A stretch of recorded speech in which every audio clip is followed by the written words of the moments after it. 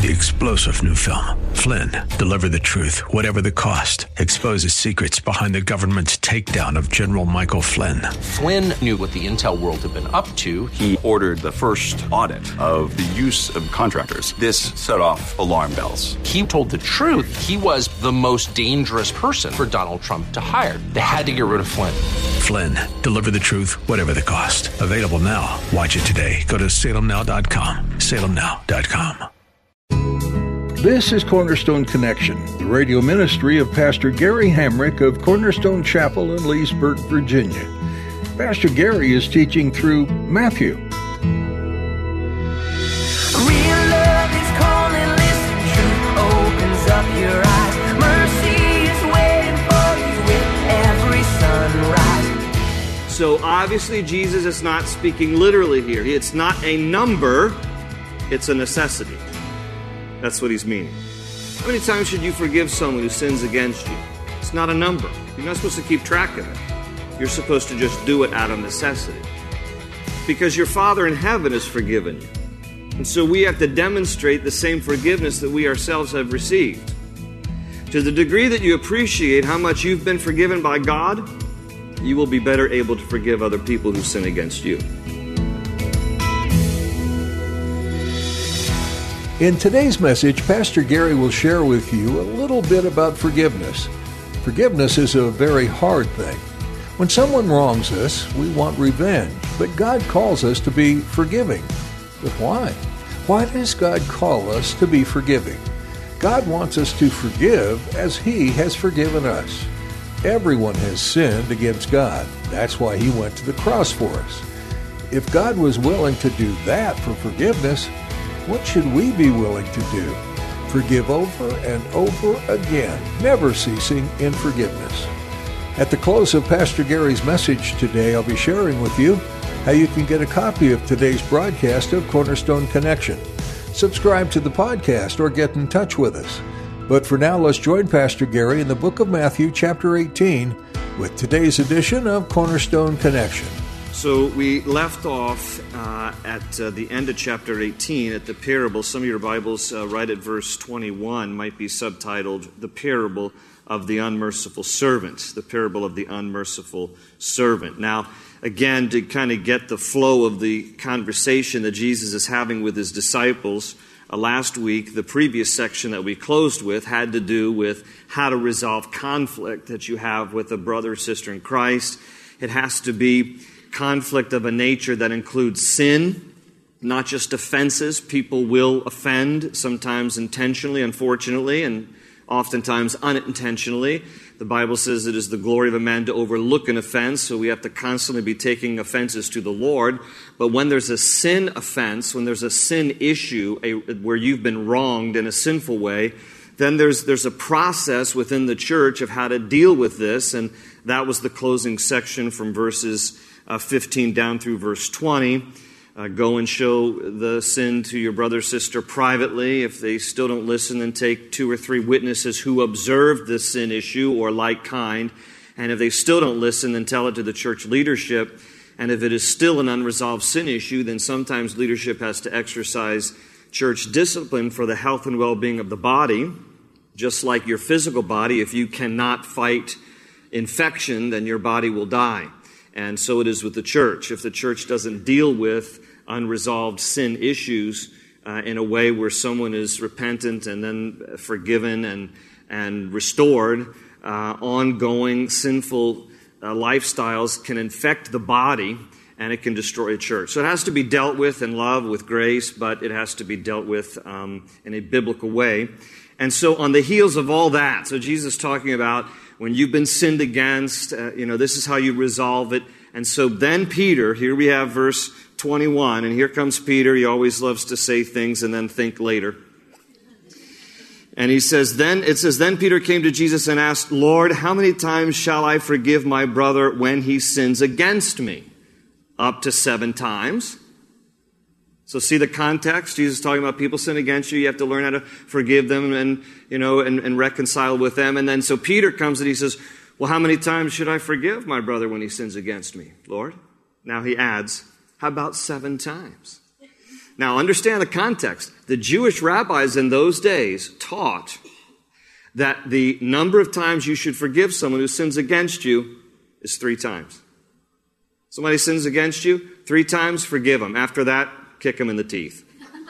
That's basically what they taught. So now you can imagine, as Peter says, Lord, how many times should I forgive my brother? 7? I mean, he's more than doubling what the rabbis said in the day, and you know, just because we know Peter's personality, right? You know that he's sitting there thinking he's going to say the same thing he did back in Matthew 16. Flesh and blood has not revealed this to you, Peter, but my Father which is in heaven. You have received divine inspiration. And Peter's waiting for the angel chorus. I'm sure he is. And so he's thinking, this is magnanimous of me. I think 7 times. What do you think, Jesus? And Jesus replies, I tell you, verse 22, not 7 times, but 77 times. Now, it's not really the greatest translation in the NIV. If you have a King James Version, it says 70 times 7. The literal Greek is, how many times should you forgive? 70 sevens. That's the literal. So it would be more accurate to say 70 times 7. 70 sevens, or 490 times. Is that what Jesus is saying? Get out your calculator. And who's going to really keep track of 490 offenses? And then 491, I am sorry. I've given you 490 and that's it. So obviously Jesus is not speaking literally here. It's not a number, it's a necessity. That's what he's meaning. How many times should you forgive someone who sins against you? It's not a number. You're not supposed to keep track of it. You're supposed to just do it out of necessity. Because your Father in heaven has forgiven you. And so we have to demonstrate the same forgiveness that we ourselves have received.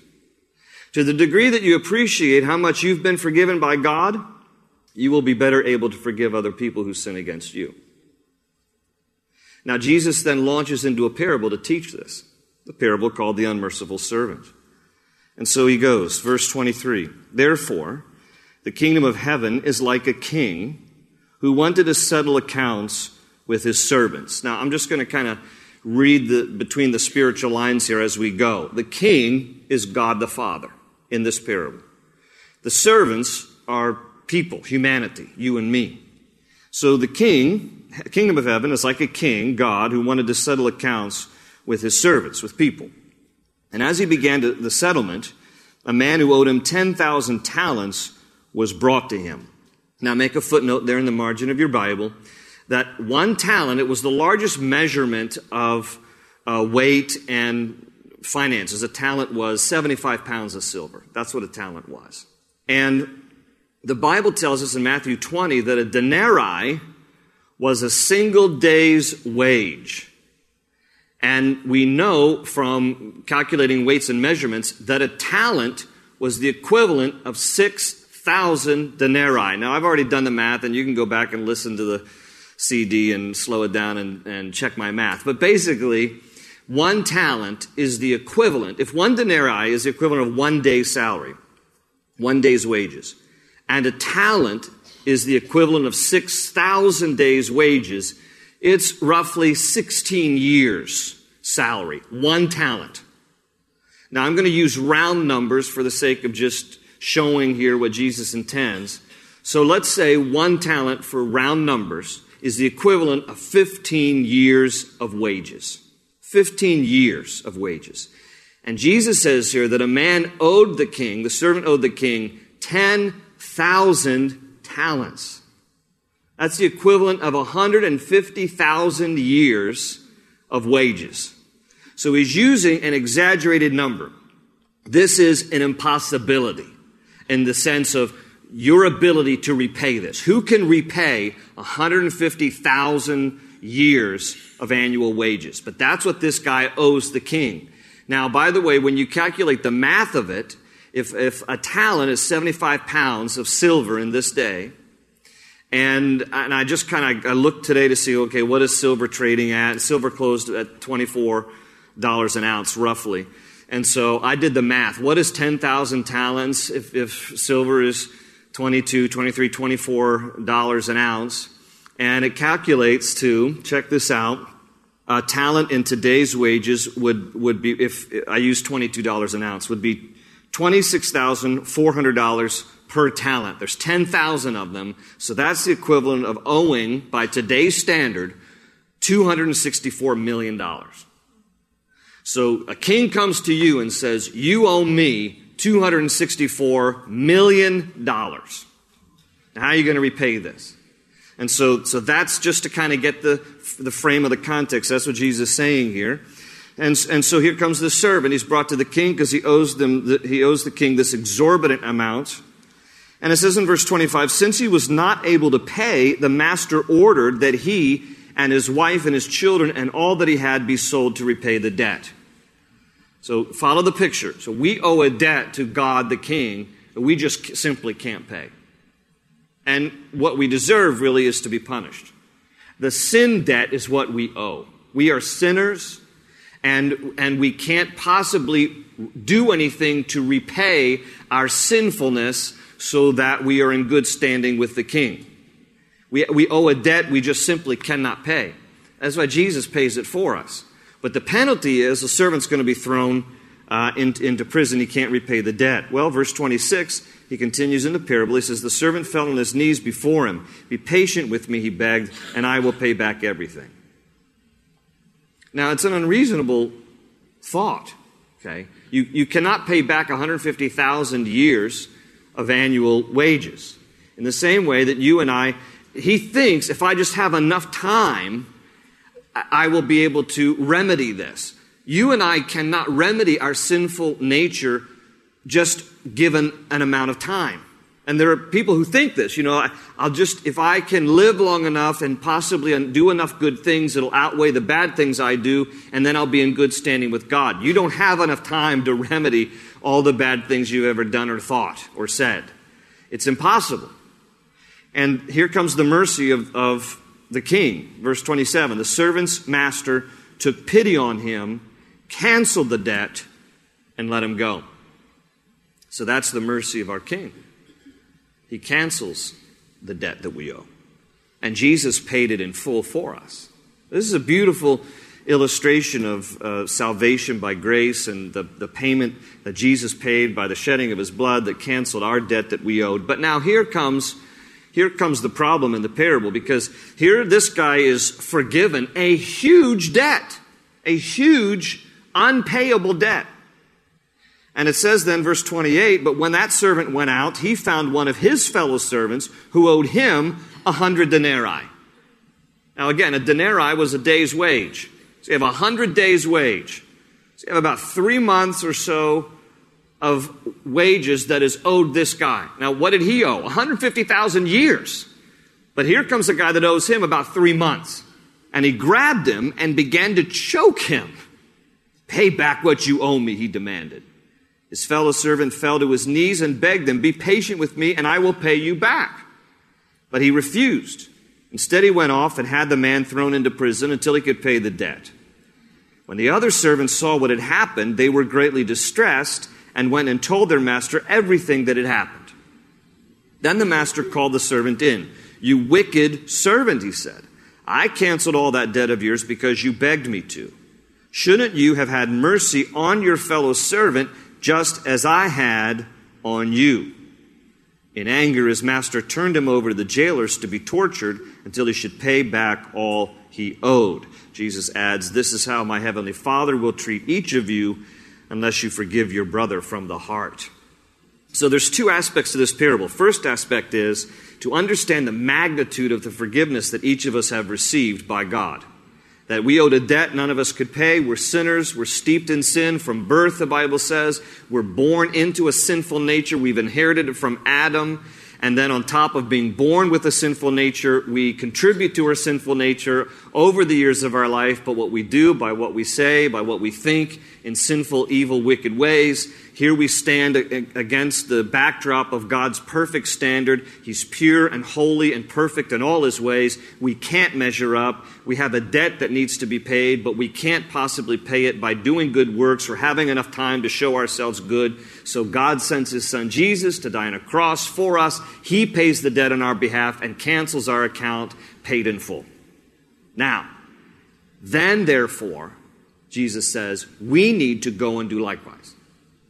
We need to be as merciful and forgiving towards others who have wronged us and sinned against us. So when Peter says, well, how many times should I forgive? So how about 70? How about 7 times? Jesus says, no, it's not a number. It's a necessity. It needs to be practiced as many times as you are sinned against, because you have been forgiven such a huge debt from your Heavenly Father of the offenses that you've committed against Him. Now, there are basically 2 principles here that I want us to glean from this parable that I think Jesus is trying to teach us. And here's the first one is this, that no man can possibly offend me to the extent my sins have offended God. If you keep that in mind, it will help you to forgive other people. When you realize that no other person can possibly offend you to the extent that your own sins offended God, then you will be able to have mercy and forgiveness towards them because you received mercy and forgiveness from your Heavenly Father. There's no offense greater than the offenses that each of us have committed against God. And yet He forgives us and He loves us. And the second thing that's important from this parable is this, that genuine forgiveness from the heart is required of all who have been forgiven. It's required of us as Christians. Now, I don't know how you process forgiveness, whether you say, I forgive you, and then trust the feelings to come later, or whether you are processing it until you feel it, so that then you can genuinely say, I forgive you. Either way, whatever your personal approach to forgiveness is, we still have to be people of forgiveness. I think either approach is fine. If you want to say, I forgive you, knowing that you don't really feel it yet and you trust the feelings will come, or if you say, I want to forgive you, but I want to wait until the Lord helps me to process this so I can genuinely feel it and express it to you. Either way, the bottom line is we have to be people of forgiveness. And there will be offenses, and there will be sins against us, and there will be things that are done. And God requires us to be forgiving because we have received forgiveness. Now, Colossians 3:13 is a great verse. Mark it down in your Bibles. Colossians 3:13, it says this, bear with each other and forgive whatever grievances you may have against one another. Forgive as the Lord forgave you. That's Colossians 3:13. Bear with each other and forgive whatever grievances you may have against each other. Forgive as the Lord has forgiven you. That's a tall order. I mean, how has the Lord forgiven you? How have you experienced His forgiveness? God says, now I want you to turn and do that to others. If you can get a hold of anything on this subject written by Corrie ten Boom, do it, because she was a remarkable woman who, many of you know her story, but she was in a Nazi concentration camp with her family. The rest of her family died, was put in the gas chambers. She survived and then lived to tell about her ordeal until the day she died. I think she died in the 80s. Pastor Chuck Smith of Calvary Chapel, Costa Mesa, my pastor, did her funeral. And she had remarkable things to say about how the Lord just grew her through that whole experience in the concentration camp. And she writes in one of her books, I don't know which one, but she writes about how she was, in her latter years, traveling to churches around the world, really talking about forgiveness, talking about the subject of forgiveness, and how the Lord had to work on her own heart to forgive the SS officers in Nazi Germany who exterminated her own family and all the personal torment that she went through and watching her family die and all of this. And she was talking about the subject of forgiveness and giving her testimony, and at the end of one of her times sharing at a church, this gentleman walked up to her and stuck out his hand and asked for her forgiveness, and she recognized as she looked into his eyes that he was the SS officer who had killed her sister. And she talks about how being put on that spot at that moment, to have to extend her hand and to look him in the eyes and to say, I forgive you, was one of the hardest things that she's ever had to do. But yet she practiced what she preached, if you will. And she talks about how liberating it was for her to finally be able to forgive the monster that had taken her own family's life. So, look, it is not always easy.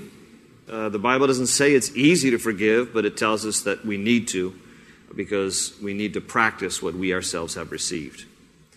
So now, when you headed here with me into chapter 19, we come to this subject of divorce. And between verses 1 through 12, there is this section here. And in the time we have remaining, I'm going to do the best I can to make my way through it. But let me read it all together, and then we'll come back and talk about it. So here, verse 1, it says, "When Jesus had finished saying these things, he left Galilee and went into the region of Judea to the other side of the Jordan. Large crowds followed him, and he healed them there. Some Pharisees came to him to test him." Okay, notice this. They're not being sincere. They came to test him. They asked, "Is it lawful for a man to divorce his wife for any and every reason?" "Haven't you read," he replied, "that at the beginning the Creator made them male and female, and said, 'For this reason a man will leave his father and mother and be united to his wife, and the two will become one flesh. So they are no longer two, but one. Therefore what God has joined together, let man not separate.' Why then," they asked, "did Moses command that a man give his wife a certificate of divorce and send her away?" Jesus replied, "Moses permitted you to divorce your wives because your hearts were hard, but it was not this way from the beginning. I tell you that anyone who divorces his wife, except for marital unfaithfulness, and marries another woman, commits adultery." The disciples said to him, "If this is the situation between a husband and wife, it is better not to marry." Jesus replied, "Not everyone can accept this word, but only those to whom it has been given. For some are eunuchs because they were born that way, others were made that way by men, and others have renounced marriage because of the kingdom of heaven. The one who can accept this should accept it." Now, they've come to test Jesus here on the subject of divorce because there was a conservative view of the subject of divorce, and there was a liberal view of the subject of divorce. And in Jesus' day, much like our own day, it was rampant. And so some Pharisees come to test him. They want to know what side of the argument does he fall on, the conservative side of the argument or the liberal side of the argument. And it was all of this was based, the issue at hand was the interpretation of Deuteronomy 24, verse 1. Now this is what Deuteronomy 24:1 says. "If a man marries a woman who becomes displeasing to him because he finds something indecent about her, and he writes her a certificate of divorce." And then the verse continues, but the main controversy in Jesus' day, and the reason that they're trying to test him, was over one particular word in this verse, and it is the word indecent. If you have a King James Bible, it says the word unclean. And the question became, what defines indecent? If you can divorce your wife because she's done something indecent, then what defines indecent? Because then we can know what is a legitimate reason to divorce. So again, indecent, or King James says unclean. What defines indecent or unclean? Now, there were two schools of thought in Jesus' day on the subject of Deuteronomy 24:1, and specifically, what does the word indecent mean?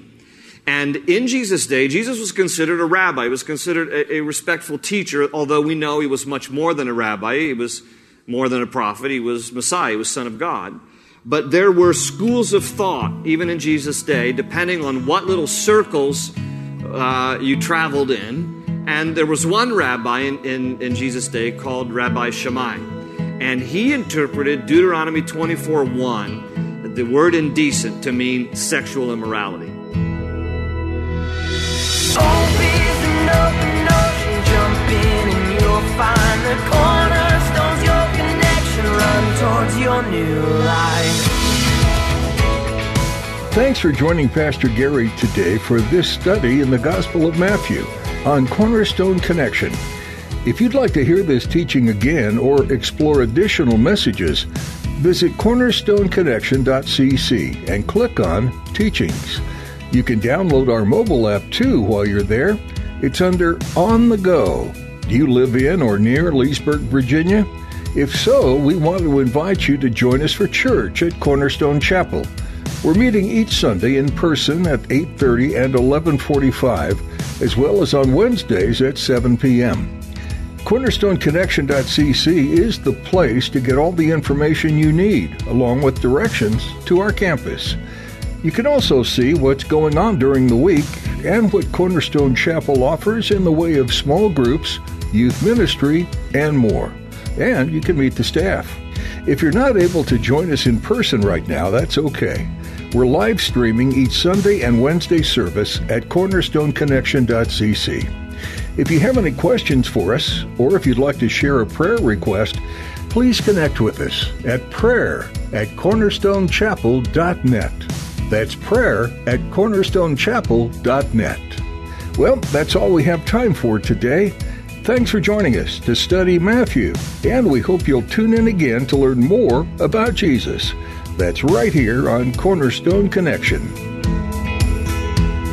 They say you're a wandering soul, that you've got no place to go, but still you know